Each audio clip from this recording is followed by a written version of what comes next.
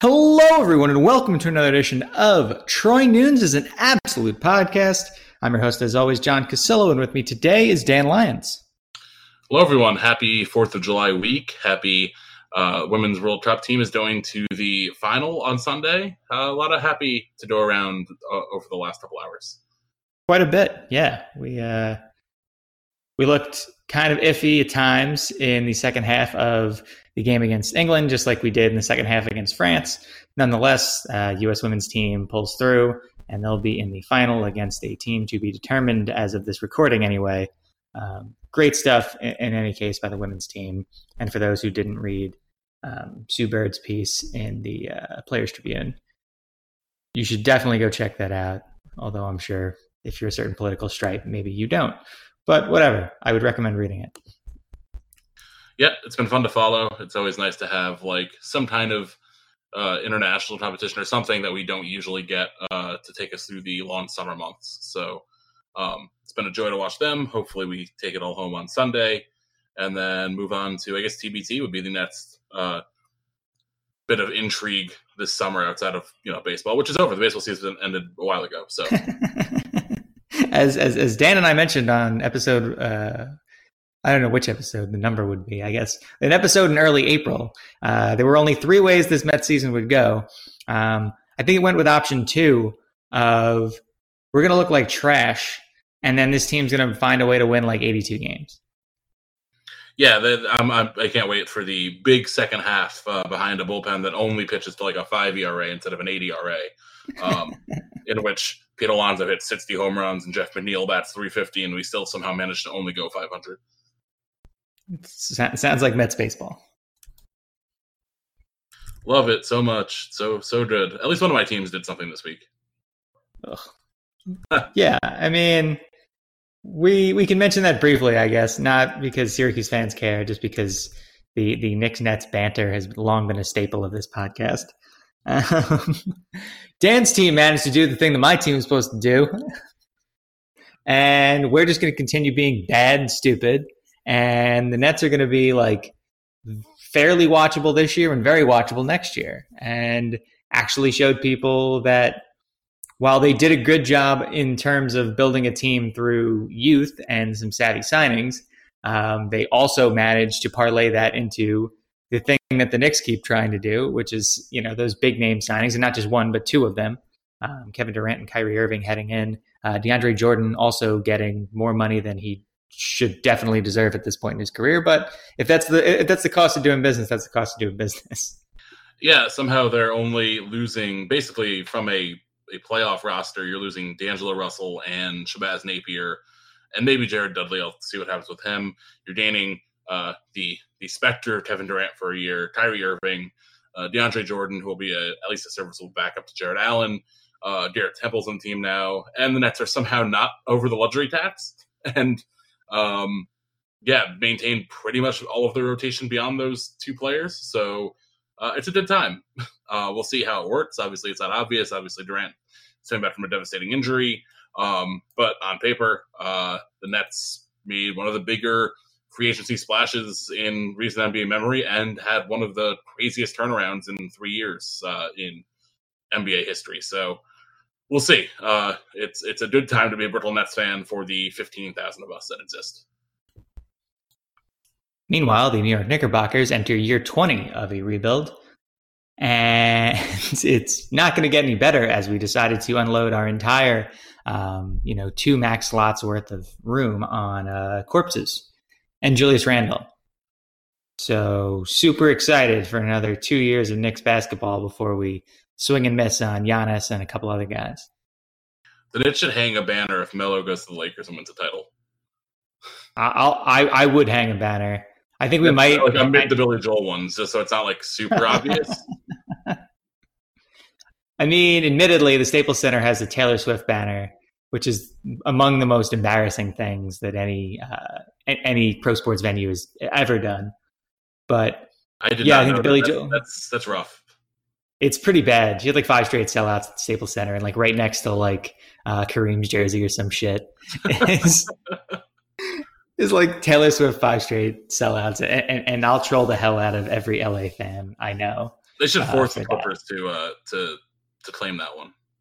I think they actually cover it up because the Clippers started doing that thing where they like hang the banners along like the top rafters so that you can't see all the Lakers shit during their games, which took them long enough. They didn't do it until like Doc showed up, so they spent a lot of time with just Lakers banners hanging everywhere in a venue that had like no Clippers anything.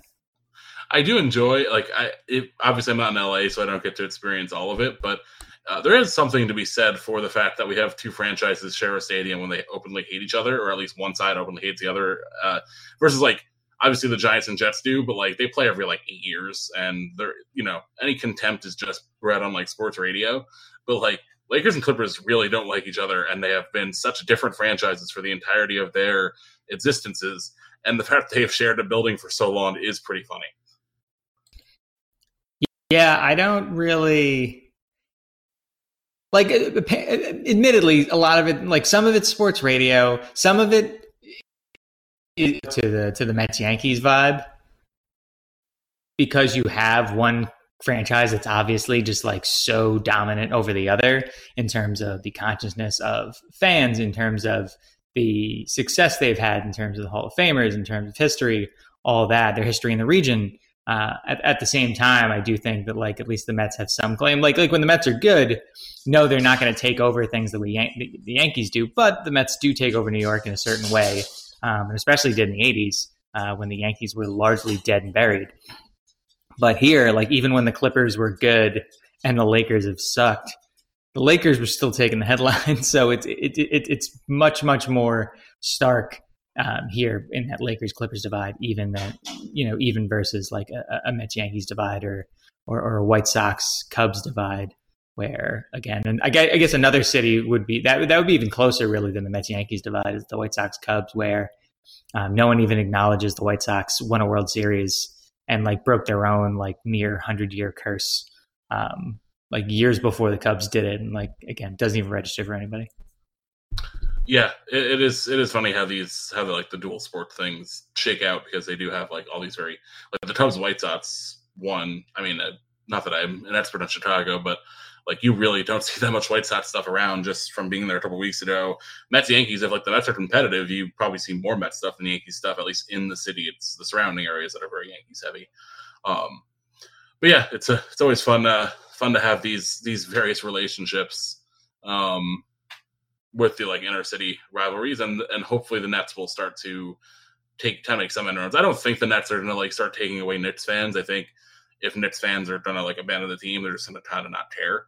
But there are plenty of like non-NBA fans who can be dragged into the sport as a whole and then choose the Nets as like their option given what's gone on. And the Nets kind of went to Brooklyn as like a pseudo, just based on what they had when they got there. They were like almost like an expansion team, because like the New Jersey fan base wasn't huge either, and like some of it stuck around, but it's not like they had this whole established thing that just disappeared and like moved halfway across the country. So I think it's some people have like made fun of the Nets. They're like, yeah, we all know what the Nets fan base is. Like, it's not a huge thing. It's growing steadily, if slowly. Yeah, we're gonna have bandwagoners. Like, what are you gonna do about it? It is what it is. Yeah, and I mean, you're going to see like the Clippers-Lakers thing wasn't flipped long enough to have a huge impact, especially because the Lakers got out of that time period with LeBron on the roster. But I think in terms of, this Knicks-Nets thing, like you're pretty much looking at like one pretty good Knicks team in the last, 20 years. Like that's going to have an immediate impact, in the immediate term and down the road, where, kids that are becoming NBA fans or fans that are being, brought into the NBA fold, like the Knicks aren't even an option for them in New York, and they won't be, just because of how miserable the franchise has been. I don't want to really go any further on this just because I feel like people want to get to the Syracuse content, but nonetheless, like this is a pretty miserable state of affairs for the franchise. They have a lot of fixing to do. I'll be rooting for them, unfortunately. I'll also be rooting for the Jazz, who will probably win the NBA Finals this coming year. So when they do it, you can reference this episode as the person who called it. It would be pretty appropriate if your like randomly adopted second team won the title before your high school team. And also, yes, this is what happens when you take away our time limit. We spend right back at it. Yep, we're back in the saddle of just directionless conversation about stuff that we may have thought we would bring up but didn't even discuss beforehand. So, congratulations! I hope everyone used their skip buttons appropriately. Indeed. But to Syracuse things, a couple things we wanted to talk about. Number one, this became a talking point more than I thought it would be. I talked about it in the newsletter this week, talked about it on the blog today, which is Tuesday. Kip Wellman decided to head elsewhere after being director of basketball operations since 2013. He was most notable for kind of fixing Syracuse's non-conference schedule situation. It was overblown how bad the non-conference schedule situation was for a while. At the same time, like, there were some years in there where SU really just scheduled a bunch of like upstate scabs and then figured the Big East would cover up the rest. Kip managed to, kind of stop those narratives, or at least stop those narratives in actual practice by finding, really good mid majors. Your Buffaloes, your St. Bonaventures, Ionas, teams like that. Scheduling them, finding usually a marquee, power conference game away from, the typical ACC Big Ten Challenge game. Like, he constructed really good schedules and ones that were aesthetically appealing. So when we had Syracuse teams that were losing 14 games in the regular season, they weren't penalized to the point that maybe everyone thought they would be, just because they had strong non-conference strength of schedule paired with a strong ACC strength of schedule. So I'll give Kip direct kind of credit for getting Syracuse to the tournament in 2016 and 2018, as well as getting SU an 8 seed this past season. But he's gone. We'll see if the approach mirrors what we've seen so far. I know this year, I don't know how much he was or wasn't involved in the schedule construction. It did seem like his departure was a bit sudden. I know you and I mentioned on the blog, this year's schedule does seem at least a little bit lighter than we've seen in the past, with not a lot of real anchors in the non-conference schedule anyway. Yeah, it's hard to know how much involvement he had. I assume he knew he was leaving, a couple weeks ago at worst. But I wonder if Boeheim is asked for a slightly easier schedule, just based on how young this team is going to be. But yeah, he deserves a lot of credit. There were years, especially those first couple years before I got to SU, where we missed the tournament. And the schedule was at least in part to blame. And you can make the argument that he kind of helped schedule us into some tournaments in recent years with how effectively he gained the RPI and the other metrics that are looked at. So it's, you definitely can't understate it. And hopefully, is it Peter Torresaniti who's taking over? Is that official? Yeah, he was at Binghamton, I believe, the last few years. Yeah, so hopefully he's has some of the same skills and is picked up on how this all works. And, I'm sure Boeheim has plenty of input as well. Also means we're probably facing the Bearcats, very soon. Yeah, I feel like we haven't faced them in a couple of years, but they definitely were on the schedule at least, once in a while for, over the last couple of years. But we seem to have that rotation of non-Colgate, Cornell, because they're always on the schedule. But beyond them, we have this weird rotation of upstate teams, and Binghamton, I wouldn't be surprised if we got them on. I haven't faced them since 2013. Yeah. Okay. I knew we had faced them at least since I've been a fan. Recent-ish. Yeah. That's fine. Yeah, 2013 was the last time we faced them, won 93-65. They are in the famed 5-0 or better club that I made up a while back to describe any team that we've beaten 5 or more times without them beating us at all. Wake Forest was the chairman of that board for quite some time until they pulled off a victory 2 years ago. I think it's BYU. That's interesting. Interesting we face them that often. Well, BYU's 5-0. This is going to be it's a current team. Oh, Albany, I think, is the clubhouse leader now among current D1 teams. Albany, we're 8-0 against them. We're also 7-0 against the alumni team. We are 8-0 against Alfred University. These are not things that I counted among the results here.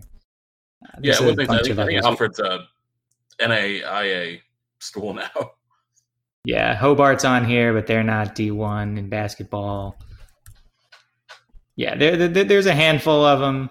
But I'm pretty sure Albany is now the clubhouse leader at a sterling 0-8 against Syracuse, and like I said, there's a bunch of other ones. I'm sure if we weren't live right now, I would dig through. TCU's actually on that list as well. Oddly enough, We faced them 5 times. 5 times. We were 5-0. I would not have guessed that. Yeah. Well, hopefully they all remain on this incredible list of distinction. Yeah, I mean, Wake Forest abdicated their role, so good luck, Great Danes, filling those large shoes, those very large plush shoes of the Demon Deacon. In other Syracuse news, the ACC football kickoff, aka Media Days, representatives were announced today. Syracuse will bring down, along with Dino Babers, Tommy DeVito, Kendall Coleman, to kind of represent the offense and defense. I think those are 2 pretty good picks. Obviously, it doesn't really matter who we pick. Notably, this is like the first time we've had 2 new faces there since 2015. Zaire Franklin famously went to 3 straight and was complaining about it by the 3rd year. Derek Dungy went to 2 straight. So now we get the full reset here with DeVito, who should be the face of the team going forward. And then Kendall Coleman, who's been one of the key parts of the team and a senior who started for the last 3 years and really earned a place here. So glad to see both of them there. Dan, I'm sure you don't really have any hard-hitting analysis here, but any other thoughts, feel free. No, I think if anything, you could say it's a little not surprising, just a little different how Syracuse has so openly just thrust Tommy DeVito into the spotlight. He was obviously part of the uniform rollout. He was part of a couple other things, a lot of graphics, and it makes sense him being the starting quarterback. But he is entering his first year as a starter, and Syracuse has not been shy about promoting him to the country, which may look like a wise decision in a couple weeks when we get going if he plays as well as he did in spots last year. But to see him represent the full team, I'd say it's a good sign because I don't think Babers would choose him lightly. But it's clear that he, kind of need to step up as the quarterback, as the leader of the team, and he's getting a pretty big honor here alongside Kendall Coleman, who's a pretty logical inclusion. Yeah, I mean, honestly, I think Dino gets it. Syracuse only has so many shots like this to get national attention on them, to get national attention on their quarterback, to really get hype going around certain players. So, yeah, I completely agree with the decision to increase hype around those entities. I think in general, Dino is first and foremost a very good coach, but I think he also understands an aspect of showmanship that I think a lot of other coaches just might not care about or might not want to embrace or might not get. So I think, bringing DeVito, having him thrown into the fire, so to speak, in a pretty friendly environment. I mean, you're not going to get tough questions necessarily at ACC football kickoff. I think this too, not only forces Tommy to, maybe start embracing a little more of a media role and yes, they're college kids, but if you're the starting quarterback of a P5 school, you're probably going to have to answer questions here and there, and just getting him more comfortable in that environment, might be part of this too, and also provide some great narratives for national press as well as local press going into the season. I think, interestingly, and I mentioned this in the article, that, while SU was willing to bring DeVito, it's funny that Clemson did not bring Trevor Lawrence. Dabo seems like much more of a, seniors only guy, but definitely interesting that the potential Heisman favorite is not at this event, while several other quarterbacks are. Yeah, I doubt he wants Trevor asked 800 times if he would consider sitting out next season if he wins the Heisman this year, so he doesn't have to play a junior year, or all the other questions, which I guess have validity, except that there's no indication that Lawrence would ever do anything like that. But I imagine that's what he's trying to avoid there. And also, like you said, I think Dabo is very much a little more by the book. Here are the veterans. We're sending these guys out. They've paid their dues, versus Syracuse, which is, trying to take advantage of the hype it has entering the season. And part of that is the former 4-star quarterback who's looked the part in short spots through his first year last year.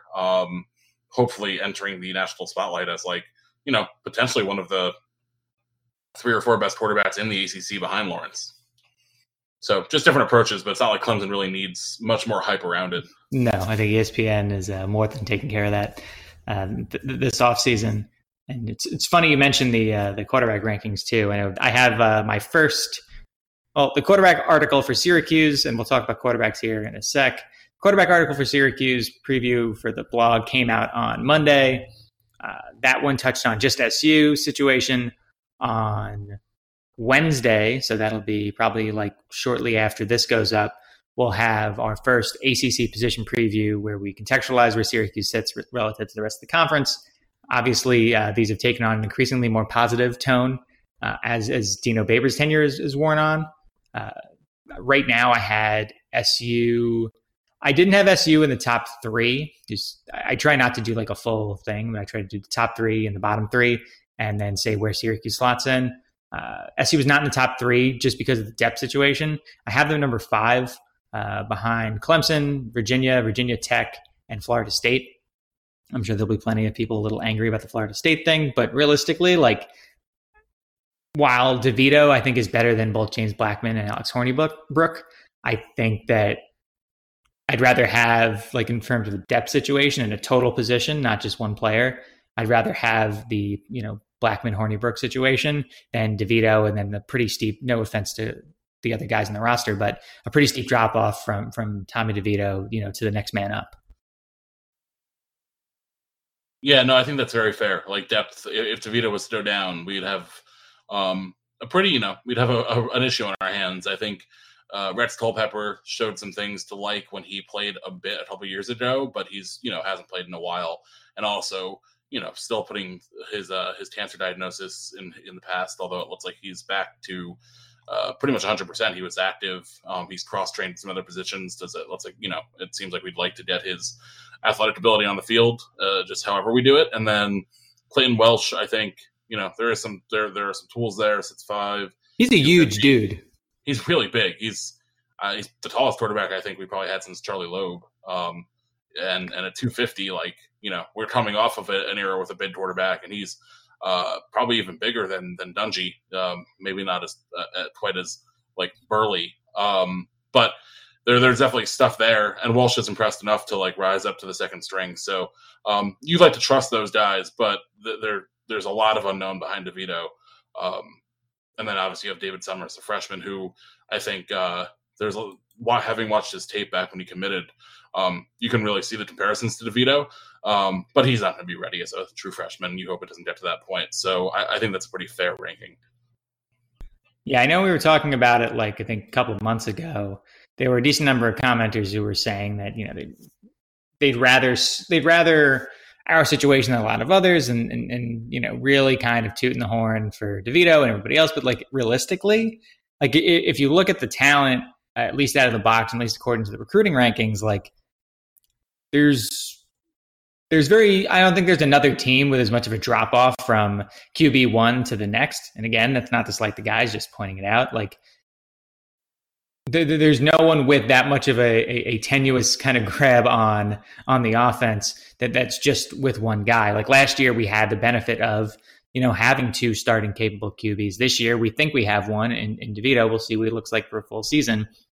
And the only teams that might have questionably a lesser, handle on things from a quarterback situation, top to bottom of the depth chart, are probably Georgia Tech and Louisville.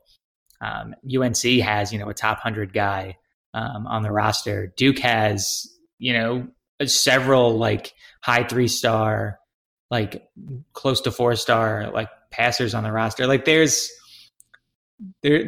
It's not to say SU's quarterback situation is dire. It's just to say that it's very much hinging on one guy. And let's not, just because we had a good year with 2 capable quarterbacks last year, let's not remember how the other half, which we're still very much a part of, lives when you're living and dying on the arm of one passer. Yeah, certainly hasn't been that long since we've been in that spot. Hopefully, if DeVito lives up to what we think he can, you start to see some more success, because then it's easy to point to recruits and say, "Hey, we inherited Eric Dungy, we did this.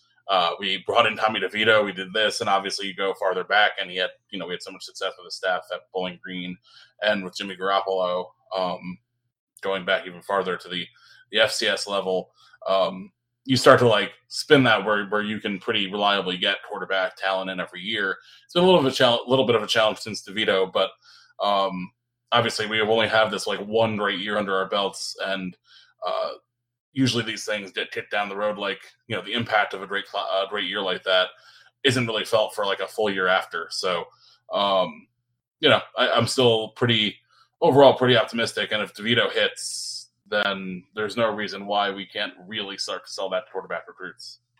Yeah, I agree with that. I've definitely been concerned about the quarterback position. I mean, we had we could have been quarterbackless for the last two classes, if not for some late flips of Chance Amy, who ended up transferring out anyway this offseason, and David Summers, who we flipped from Maryland.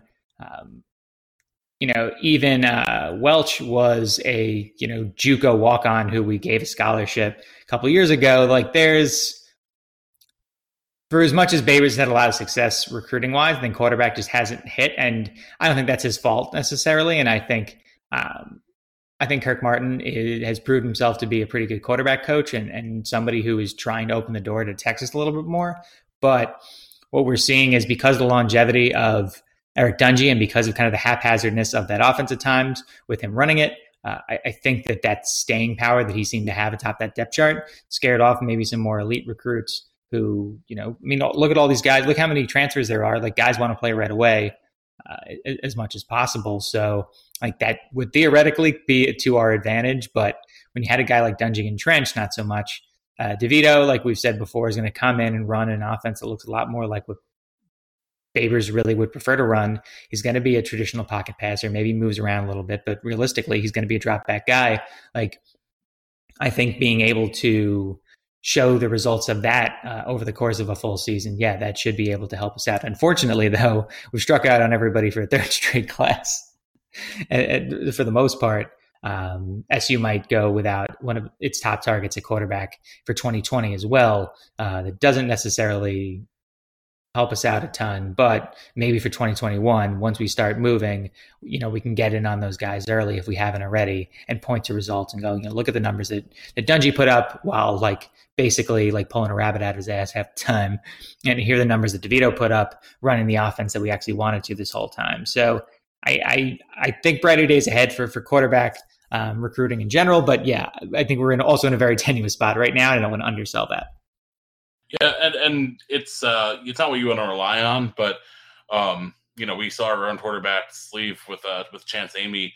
The quarterback transfer market is crazier than it's ever been, and in the worst case scenario, I think we can find a rental if need be. If DeVito was to leave early and we needed to plug someone in, I think it's probably even easier to sell a 1 or 2 year rental on playing for a guy like Babers, who's had success, obviously getting guys to the next level earlier on, but then putting up, you know, monster numbers in college. So that is another wrinkle that we hopefully won't have to rely on too much. I don't think it's like great process, but we've also seen way bigger programs do it. So it's not like, you know, something that's verboten. Agreed. Why don't we hear a little bit of word from our sponsor and move on to halftime? Dan, what have you been drinking? I know we didn't speak too long ago, but what have you been drinking lately? It's mostly been Jersey stuff and mostly carton stuff. I've had a lot of boat beer in and out of the shore house where I've been for like off and on for the last 3 weeks. And then had some hot pun from them. There are a couple of breweries up in Point Pleasant now, which is nearby, that I want to hit. I was near one yet last night, but by the time we got out of dinner, it was closed. So I'd like to try to make my way up there if I can. But it hasn't been a hugely diverse beer a few days, or less. It's been less than a week since we last spoke. But hopefully by the end of this trip, I'll have had a bit more. Fair enough. I decided to revisit that Gentle Reminder Pizza Port Modern Times collab that I'd mentioned. Also tried out a hoppy Sauvignon Blanc that's technically a beer, but really is a wine. It was super good. I really enjoyed it. Might have to get some more of that. My mind is blown. Yeah, I was very surprised. It wasn't all that expensive, and it came in cans. So it was from Crazy Legs, which I think is a little more hyper local. But yeah, super good. Definitely enjoyed that. Had from Modern Times, Fruitlands, Rosé, Goza that they had. It was okay. Not a big Rosé fan. I was just more curious about that one in particular. From Smog City, I had their kind of mango IPA called Hop Tango. Also had a very good beer from them, Tropical Farmhouse Saison. That was super good. And I wish I'd actually grabbed some more of that. More to come this week with the 4th and everything. I have some other things in the fridge. Might be hanging out with some friends, so I'm sure we'll get some more.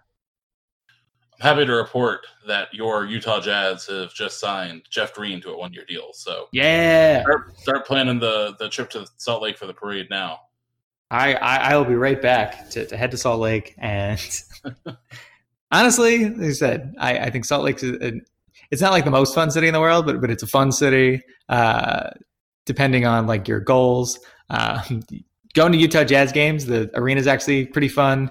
The fact that the beer lines are like 3 people deep and the beer's super cheap is great. Everybody's pretty friendly in the arena, at least when I was there. I know there were some issues this past season, but yeah, I heartily endorse the Jazz as your 2020 NBA champions. You heard it here first. I just don't want Kawhi to go to the Lakers. Go to the Clippers. Stay with the Raptors. It's like we're so close to having this really fun year where there's no inevitable team. And obviously, the inevitable team didn't win this year, but like even entering the season without that mindset, I think would just be such a fun change for a couple of years. Not that I think super teams are the worst thing in the world. Obviously, the NBA has thrived with them, but I just don't want to go to the Lakers. Yeah, I agree. I think Kawhi's fun. The Lakers are hateable. Let's just avoid him going into that situation. Yes, please. Anyway, the moment we've all been waiting for that we've yet to mention here, the American Athletic Conference preview, Dan, including the beloved Tulane Green Wave. I thought you were going to say the beloved but not long for this world UConn Huskies. I mean, beloved is a strong word about the UConn Huskies. Is this the final year for UConn? Like they're out after 1 year, it sounds like? It sounds like 1, yes. I heard some things that it might have to be 2, or they might even want it to be 2, but it's going to be 1. They're going to make it count. They're going to see if they can lose every game. I was going to say, do we think UConn – we'll start at the bottom. Do we think UConn wins an AAC game this year? See who we got.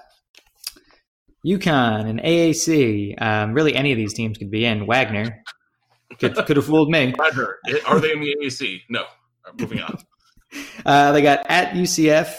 They got South Florida, at Tulane, Houston. Those first 4 games, all losses, for sure. This is a tough schedule. Navy, at Cincinnati. They got East Carolina, and then at Temple. The only potential win in the AAC on this schedule is East Carolina. Yeah, and I'm not counting on ECU to be like awful forever.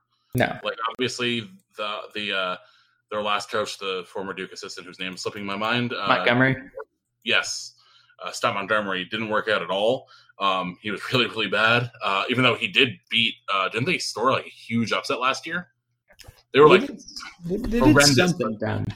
They did something ridiculous last year. They just like last year they beat North Carolina by 22. All right, so that might have been it. I don't remember. That might have also just felt ridiculous, and then like very quickly did not feel ridiculous. They beat UConn by 34. Again, I mean that's not surprising. I thought they beat one of the big AAC teams, but maybe I was thinking UNC.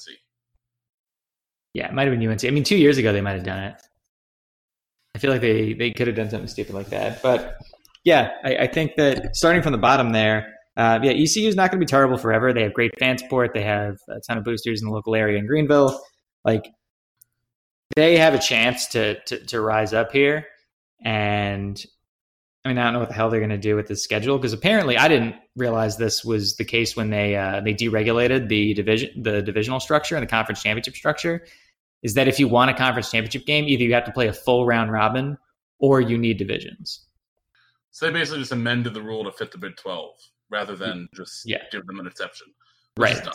Yeah. So now the AAC either needs to have everyone fill a spot with probably a cross-division team that they can't count towards the standings, or they need to like schedule a second like FCS game. Yeah, neither of those seems ideal. Obviously, we saw our own version of this when West Virginia left super early from the Big East, and we had to scramble and add Mizzou. We said, "Hey, you guys are paying, right?" They're like, "Nah, we're good." Just got the hell out. I respect how West Virginia handled that whole situation in the most West Virginia way possible. They 100%. were the last ones to get an invite somewhere and left first. Well, it's also like old because the Big 12 does that stupid thing that the Big 10 also does of like deferred, like the SEC, Pac-12, and ACC don't do this, but the Big 12 and Big 10 do, of like where you don't get your full payouts. No, they still don't have their full payouts. No, it's crazy. It's like the dumbest thing. It's like the most definitive way to treat your new schools like second-class citizens. Paying your dues and like this like pledging status, basically. Yeah. Like making Rutgers do like awful Jello shots in the basement while they're tied up. 100%. Which is what Rutgers football looks like in general, but you don't need to like add to it. I've never liked that. I always appreciated the ACC was like, no, you guys are in the ACC now because that's why we added you. Yeah, because we wanted you. We wanted you. We didn't just want your TV market. Watch, we're gonna find out that they've been fudging the numbers the whole time, and like Nebraska, they gave full payouts immediately. That wouldn't surprise me at all. They've just been hazing Maryland directors. Imagine, like, do you think if like in the long fabled acquisition of like Texas ever happened, or Notre Dame, do you think they would not give Notre Dame or Texas their full payout? No, they give them like double the first year. Right. They just give the Maryland and Rutgers shares. You've earned this. They'd make Maryland and Rutgers pay for each of those schools individually. Savvy.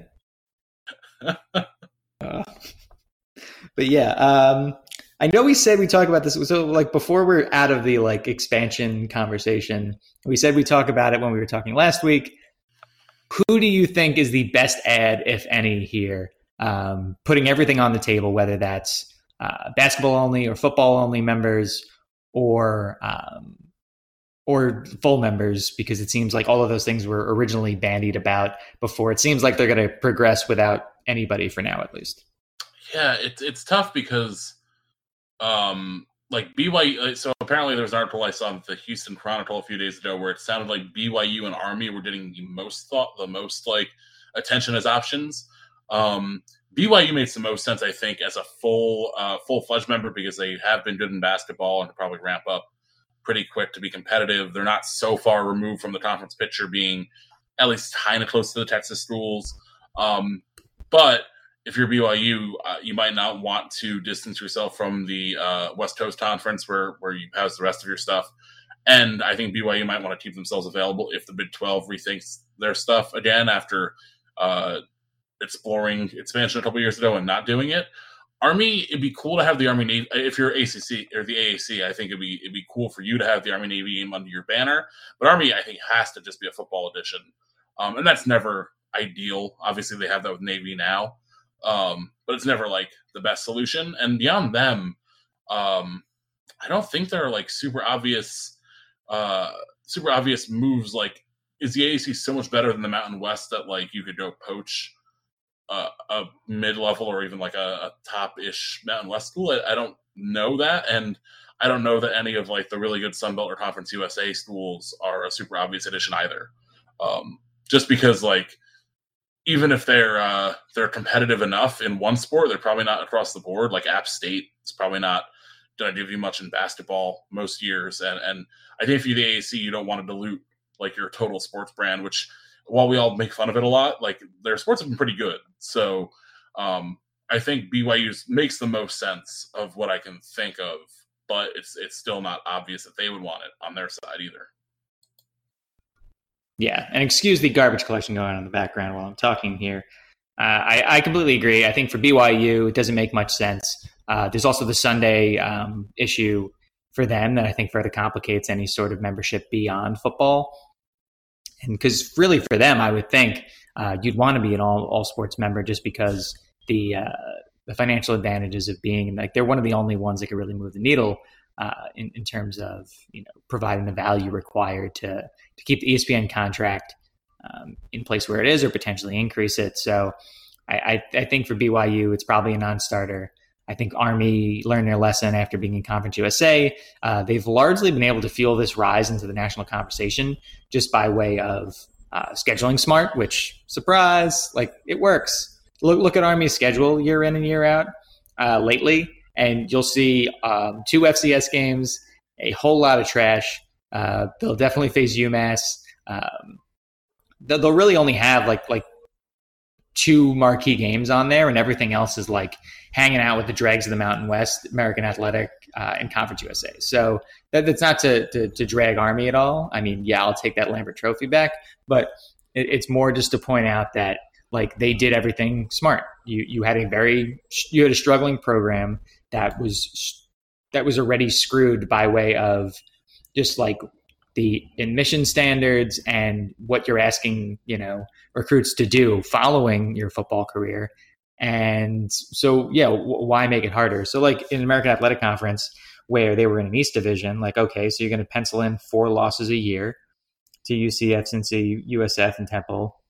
Like, maybe you beat ECU. You're going to have to face 2 of the teams in the West that are all, save Navy, like, better suited to win than you are. I think in general, like, they made a good decision to stay out. For me, if they're going to add an all-sports member, and I think they should, the only one that even stands out a little bit is Buffalo, as a potential option to kind of get them back into the Northeast market and an athletic program that could succeed across the board. Buffalo is definitely interesting because they've had a couple different spikes in football. They're doing quite well now with Leopold there. Basketball obviously was a top 25-ish program this year. Buffalo's been, I don't think they've like nailed it in selling their like New York State thing, which obviously has rubbed Syracuse the wrong way a bit. But they kind of bailed on it at this point. Yeah, I mean, I think they're happy being what they are. Like, they're a state school in New York. They're competitive. They're from a pretty passionate sports city. That's not a bad option, especially because they don't have a long history with the MAC, and they don't really fit the MAC. I think they fit it culturally enough, but it's not like they're this like long-term MAC school. They're not in Ohio. They're not in Michigan. Yeah, they fit it far less than every other school in the MAC. Yeah, and it's a big state school. Obviously, I think there'd be some growing pains there, especially because they've never hit like the Appalachian State level of success. But that would be an interesting. I think you'd have to. The AC would have to like invest in them, coming up a bit and be patient with them. But there'd definitely be some potential there, I think. Yeah, I mean, I just think that's a much better alternative than like banking on UAB being able to fully figure it out across all sports. Like you're not really looking at a team like MTSU or Marshall. ODU is the other name I've seen tossed around a little bit, and that's one that could potentially figure it out. Not good enough yet. Yeah, but like that's the thing. Like they haven't shown themselves able to create something like sustainable for more than a year or two across sports. And like, to me, I don't know, that just seems like a deal breaker. Really, I thought this would be easier for them. Like when we were talking about this years ago, when they said, okay, if anyone ever leaves the AAC, easy, you just go raid the CUSA. I think now like everything's changed so much because of how rights deals are working and how, everyone's realizing that you don't just buy TV markets anymore. Like the game's changed considerably. And yeah, there isn't a clear addition here. And you can't just add one of the Florida schools, I guess, unless you wanted to add FIU and FAU. But I doubt USF and UCF would ever like sign on to that. No.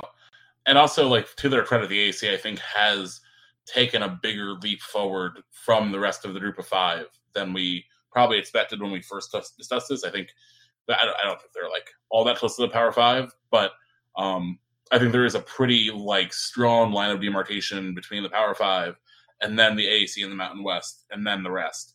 And that makes it tougher to add one of those schools because the schools that thrive in Conference USA and Sunbelt like may not necessarily thrive in the AAC. We've seen that with ECU already, where like when they added ECU, I was like, oh, this is perfect, no brainer. ECU beats up on ACC teams like relatively often, but it's shown that you really have to walk a tightrope to keep one of those programs thriving where it is, and a couple of bad hires, and ECU was winning 1 or 2 games a year a couple of years after being like an every year bowl contender. Marshall's an interesting name though, since they've contended pretty well. They have a long football history, and basketball has been pretty good recently. So that's another one where it seems like they might be a decent option, but you still don't want to have. I don't know if the budget's like I think Marshall's budget is fairly like conservative. Yeah. And I just feel like you might need to spend a lot more to really compete. And that's really the big question for all these additions. Like, are you willing to spend more? And like, I think the ones on the top of the list are the ones like Buffalo, like ODU, that, yeah, you have spent more lately. And that means that you're willing to make that additional investment. I don't think Marshall has necessarily been like laying out more funds of late than they were before. No, I'm just thinking of like teams that are relatively big names. I think most like average college football fans are like, oh yeah, Marshall. They have obviously the devastating plane crash, but their recovery from that. They had Byron Leftwich being carried off the field. They have their rivalry with West Virginia. I think they bring a little more, like they wouldn't feel out of place, I don't think, in the AAC, but it's a matter of like financially, like you said, if they would be doing what's required to keep themselves competitive in that league, which is a big step forward.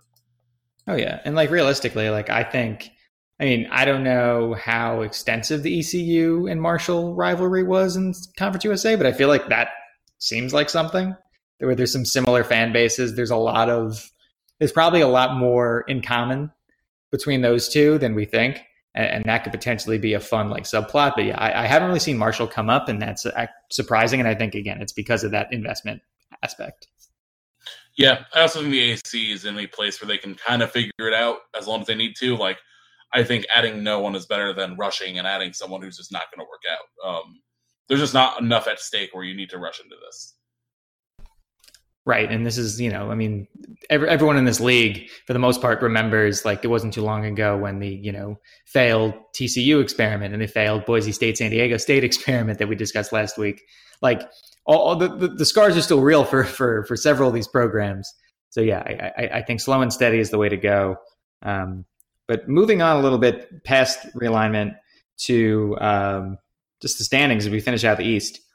Dan, there's 4 teams that could potentially win the East. I think there's one in particular that's probably going to. Do you think the internet's loudest fan base, UCF, manages to win the East once again?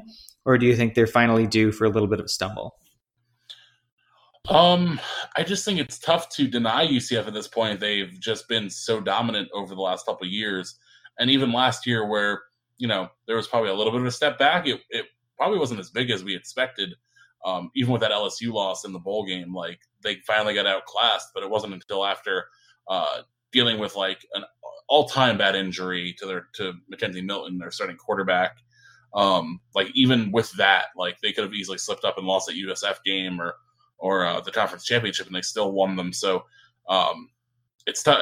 I think there are still some questions about Josh Heupel, who did well, like really well as a first-year head coach, but we've seen guys take over really well-established programs and not quite live up a couple of years down the line once the shine of the previous administration's gone by.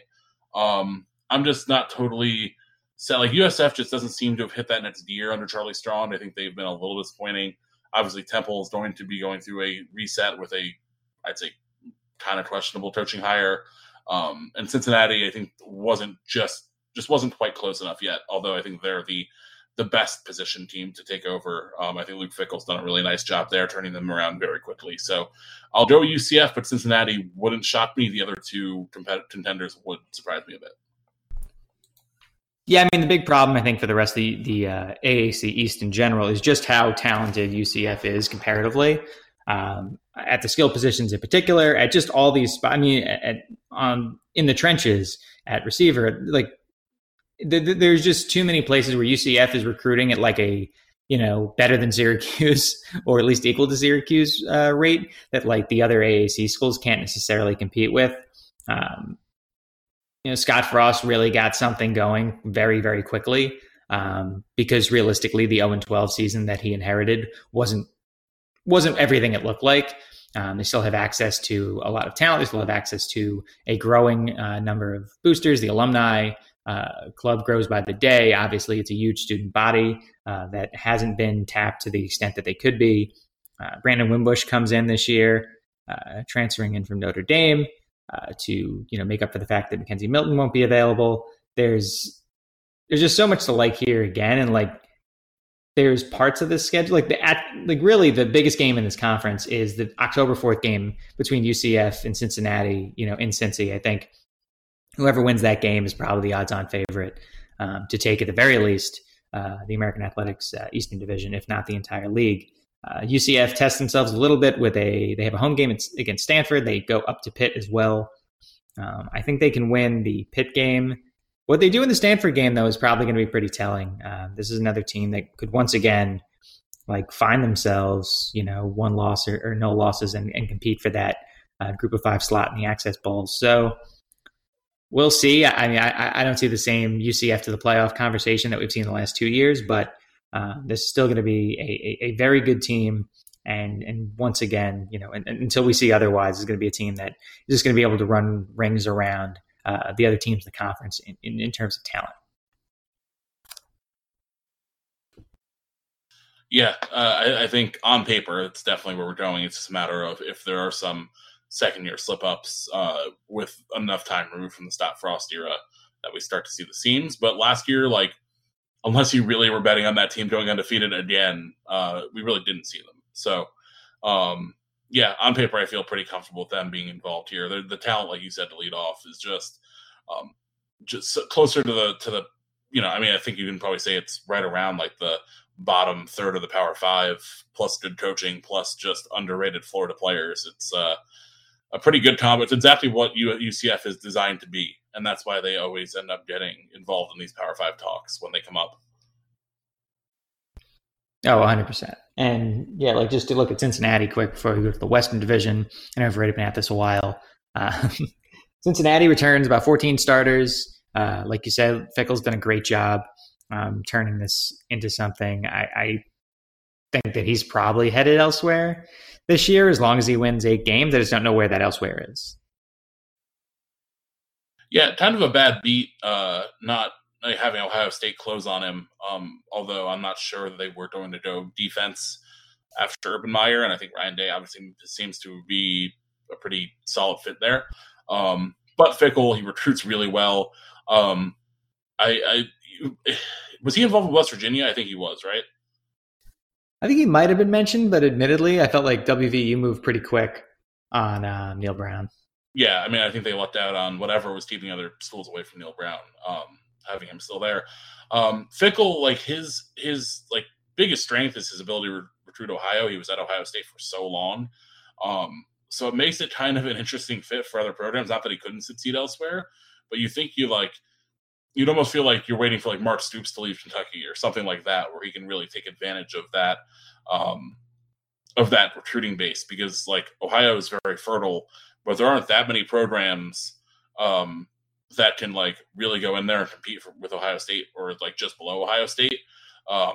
So it's I think it's Big Ten or Kentucky or West Virginia or bust.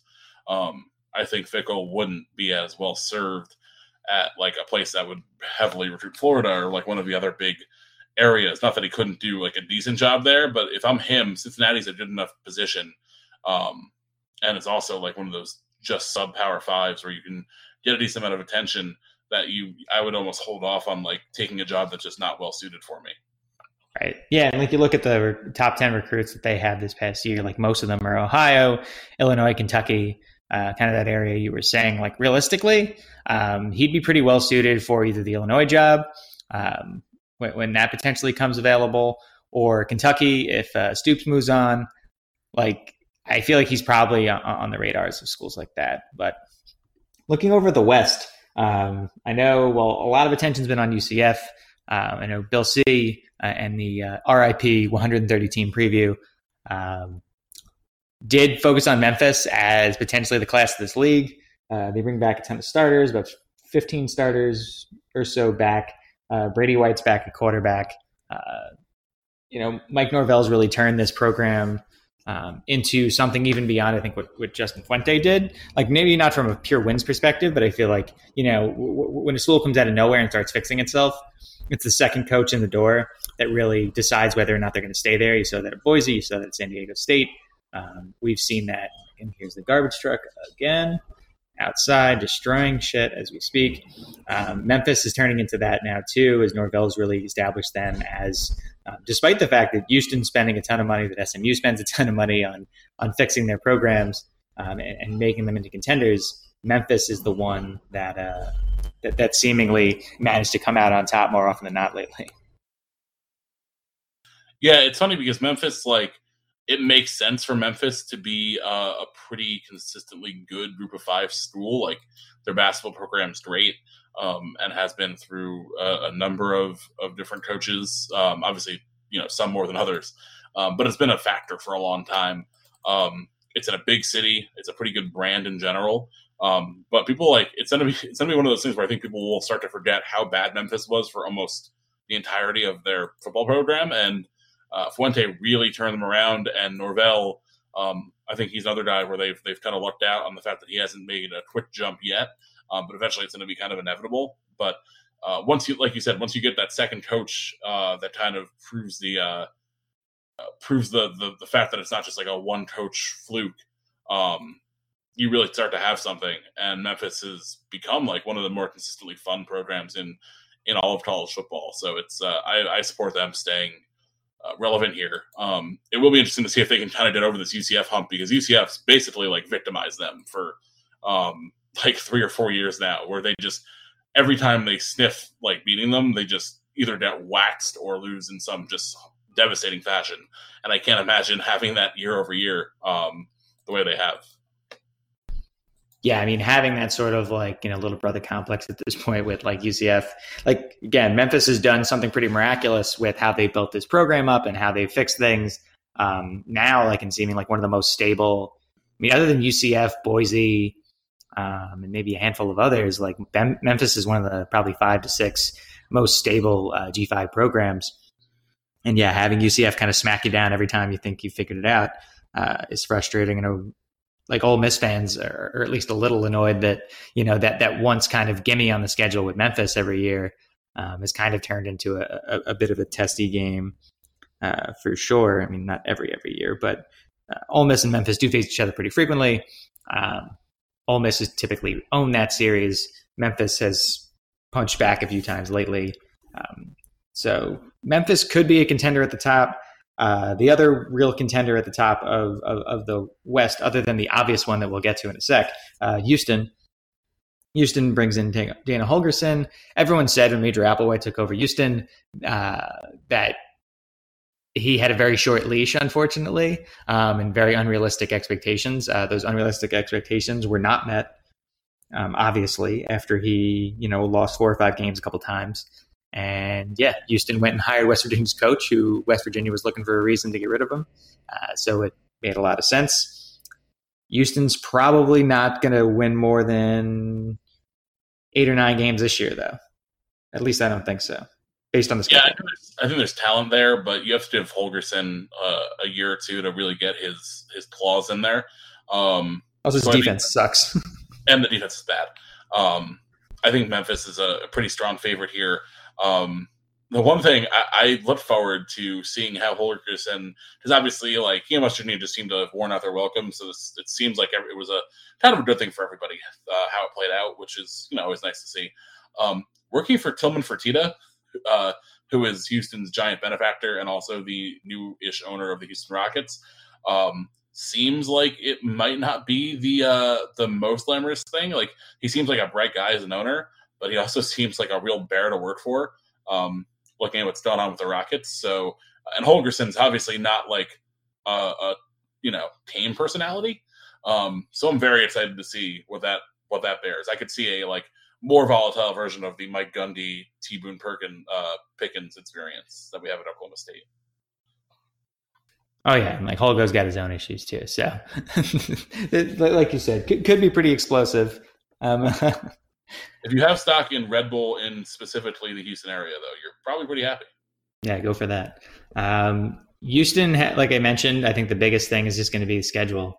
Even if they do perform better under Holgo, you have at Oklahoma, Washington State game, at NRG Stadium where the Texans play.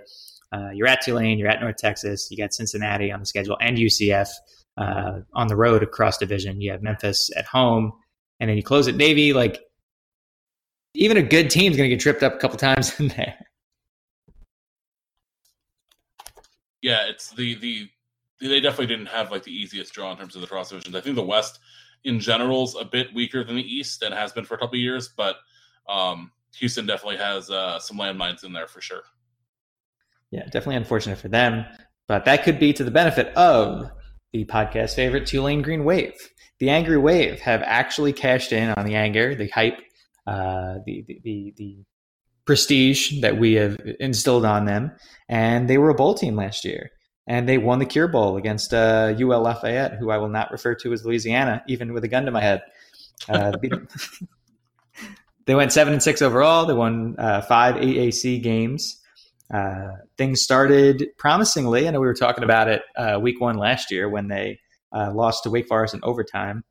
But yeah, they won a Navy game by the skin of their teeth to get themselves to a bowl. And I'm pretty... I would say I'm pretty optimistic that this team wins 6 once again, even though Willie Fritz has said that they might go a little bit away from some of the option principles that have gotten him and Tulane this far.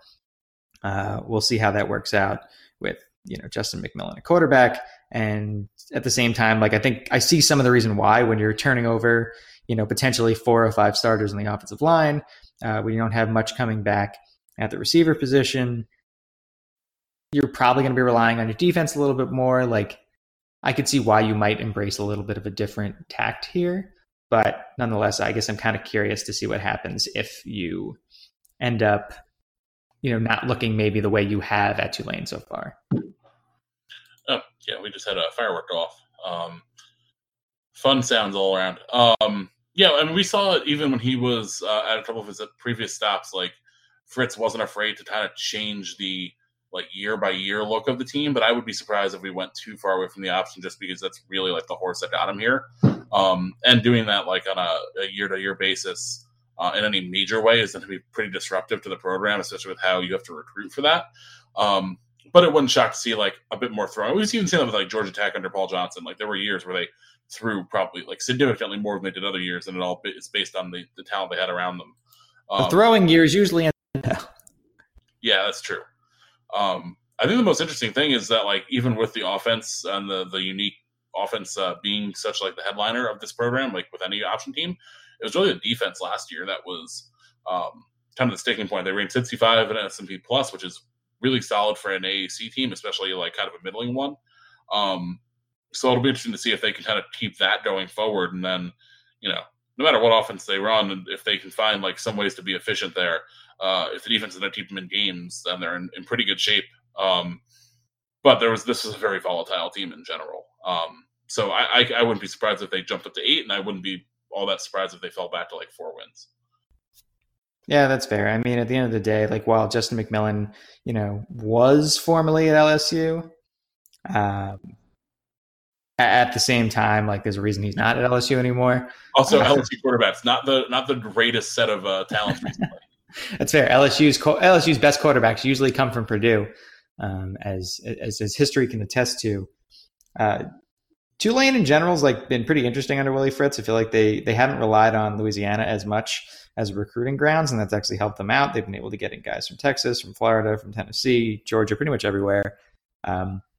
This year's schedule, I think we're going to learn a lot in week 1 against FIU. At Auburn, if they can even stay within sniffing distance, I feel like this is definitely going to be a bowl team. But I don't know how this team's going to turn out, but I think they're going to hang with Auburn just because every year Auburn has that game. That's fair. I remember the Jackson State game a few years ago when we thought they were going to lose. I feel like every year though Auburn has like one of their body bag games just is like infuriating for them.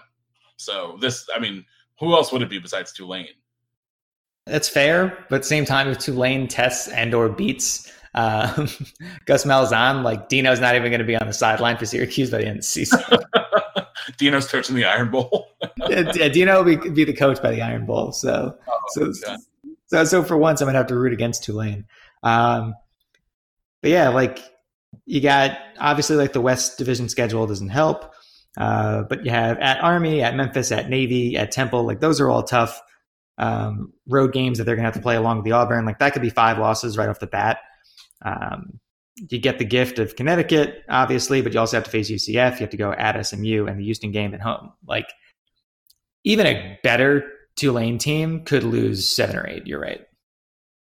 Yeah, it's not a very forgiving schedule. I would like, you have very much like FIU might almost be like, you kind of need to win this to get bowl eligibility, and that's not like a slam dunk at all. They're pretty decent. But Missouri State luckily splits those Auburn-Houston games, but then Army's not going to be a walk in the park, and obviously that's an Army team that'll be very well aware of what they need to do against the option. UConn probably comes at the perfect time, but then following that with Memphis and Navy, although Navy is, very much to be seen what they are this year after some disappointing seasons. It's just not an easy road at any point. Like, there's no like easy stretch here. Even like the lighter games are either immediately preceded by or followed by like just brutal ones. Yeah, I'm not a fan of this. I have a bone to pick with the AAC schedulers now.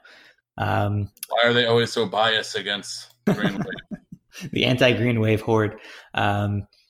Dan, since we don't have really time for SMU, Navy, and Tulsa, other than to note that they exist, who do you think wins this league, assuming we're both picking between Memphis and UCF? I'm going to go Memphis over UCF. I think they'll finally get over the weird hurdle that UCF's presented them in probably a classic like 30-35. I just think they'll be a little more experienced this year. I think Norvell will really want that one because he'll probably have his eye on whatever big job du jour is out there. And I just think UCF's like their reign is going to end eventually. So I think both of them are set for big seasons, and I will take Memphis in the AAC title game. Yeah, I think it really just depends on like how many jobs Norvell's mentioned in. Like if there's a bunch of jobs open and Norvell's like the top list of all of them, I could see that kind of like implode in the locker room from within, even if he's not taking interviews. He's been like one of those guys where there have been like whispers that he has like kind of a weird personality, or he right. like kind of like Neil. He might be the next Neil Brown, where he gets a job like a year or two after he should have, and that might be a good thing for Memphis. But eventually, it's going to be inevitable. So, and if they win the AAC, it would be hard. It'd be hard not to see him getting one of the jobs unless just nothing opens up. Yeah, I agree with that. So I'll say if there's already a lot of smoke around him leaving, I think that they lose against UCF. I think if there's only a mild amount of conversation around it, I think you see Memphis finally get the monkey off their back, so to speak. Yep, should be a fun one. And the league that we make fun of all the time, but is in reality very, very fun. Yeah, I always enjoy it. That's why I might watch the UConn's on. Like, we have it's even better now. Yeah, I mean, now we don't really have any reason to dislike them. Like, we don't really care about Cincinnati or USF or anything. I mean, USF, admittedly. Although I'll give credit to USF for like derailing the like Schaefer fixed the program train like early, and then like they didn't do anything to like put the dagger in, but they did derail. I think the like free pass I was maybe willing to give some things. Yeah, I mean, we definitely had our moments with them and couldn't beat them for a long time, but I don't think anything that happened in the Big East like made it so USF is like program non grata forever. Versus no, if anything, the most memorable games were between us and them were the ones we won. Yeah, like the 13-10 like final Ryan Nassib drive. I think the one a couple years later was just like crazy. Definitely some interesting ones. And then the Schaefer loss that you referenced was horrendous, just really bad, and basically ended up setting everything in motion for Willie Taggart to get the Florida State job. So it ended up handing Nino one of his first bid signature wins. So it all comes around. Thank you, Scott. Too true. Guess that's it from us. I know we once again went into like double overtime. Again, this is what happens when we don't have a limit. We're Dan talk about the NBA for 20 minutes. Christ, Dan. Anything else before we go? No. Hope everyone enjoys the 4th. Shout out to Tiana, who our Syracuse women's star point guard, who is obviously dealing with her unfortunate breast cancer diagnosis. We hope she gets well very soon. I know she's been posting a lot of well wishes from everyone, so it's great to see the whole basketball community reaching out to her. And then hopefully our U.S. women take things home on Sunday. Agreed. Yeah, thoughts and prayers with Tiana. Obviously, cancer touches everybody, and it's really tough to see somebody have to go through that, no matter what their age is, but especially as young as she is. So really hope that she, is able to keep her spirits up and get through this. For everybody else, have a happy, safe 4th of July. Hopefully you're listening to this on the way to whatever place you're going to celebrate, and go Orange. Go Orange.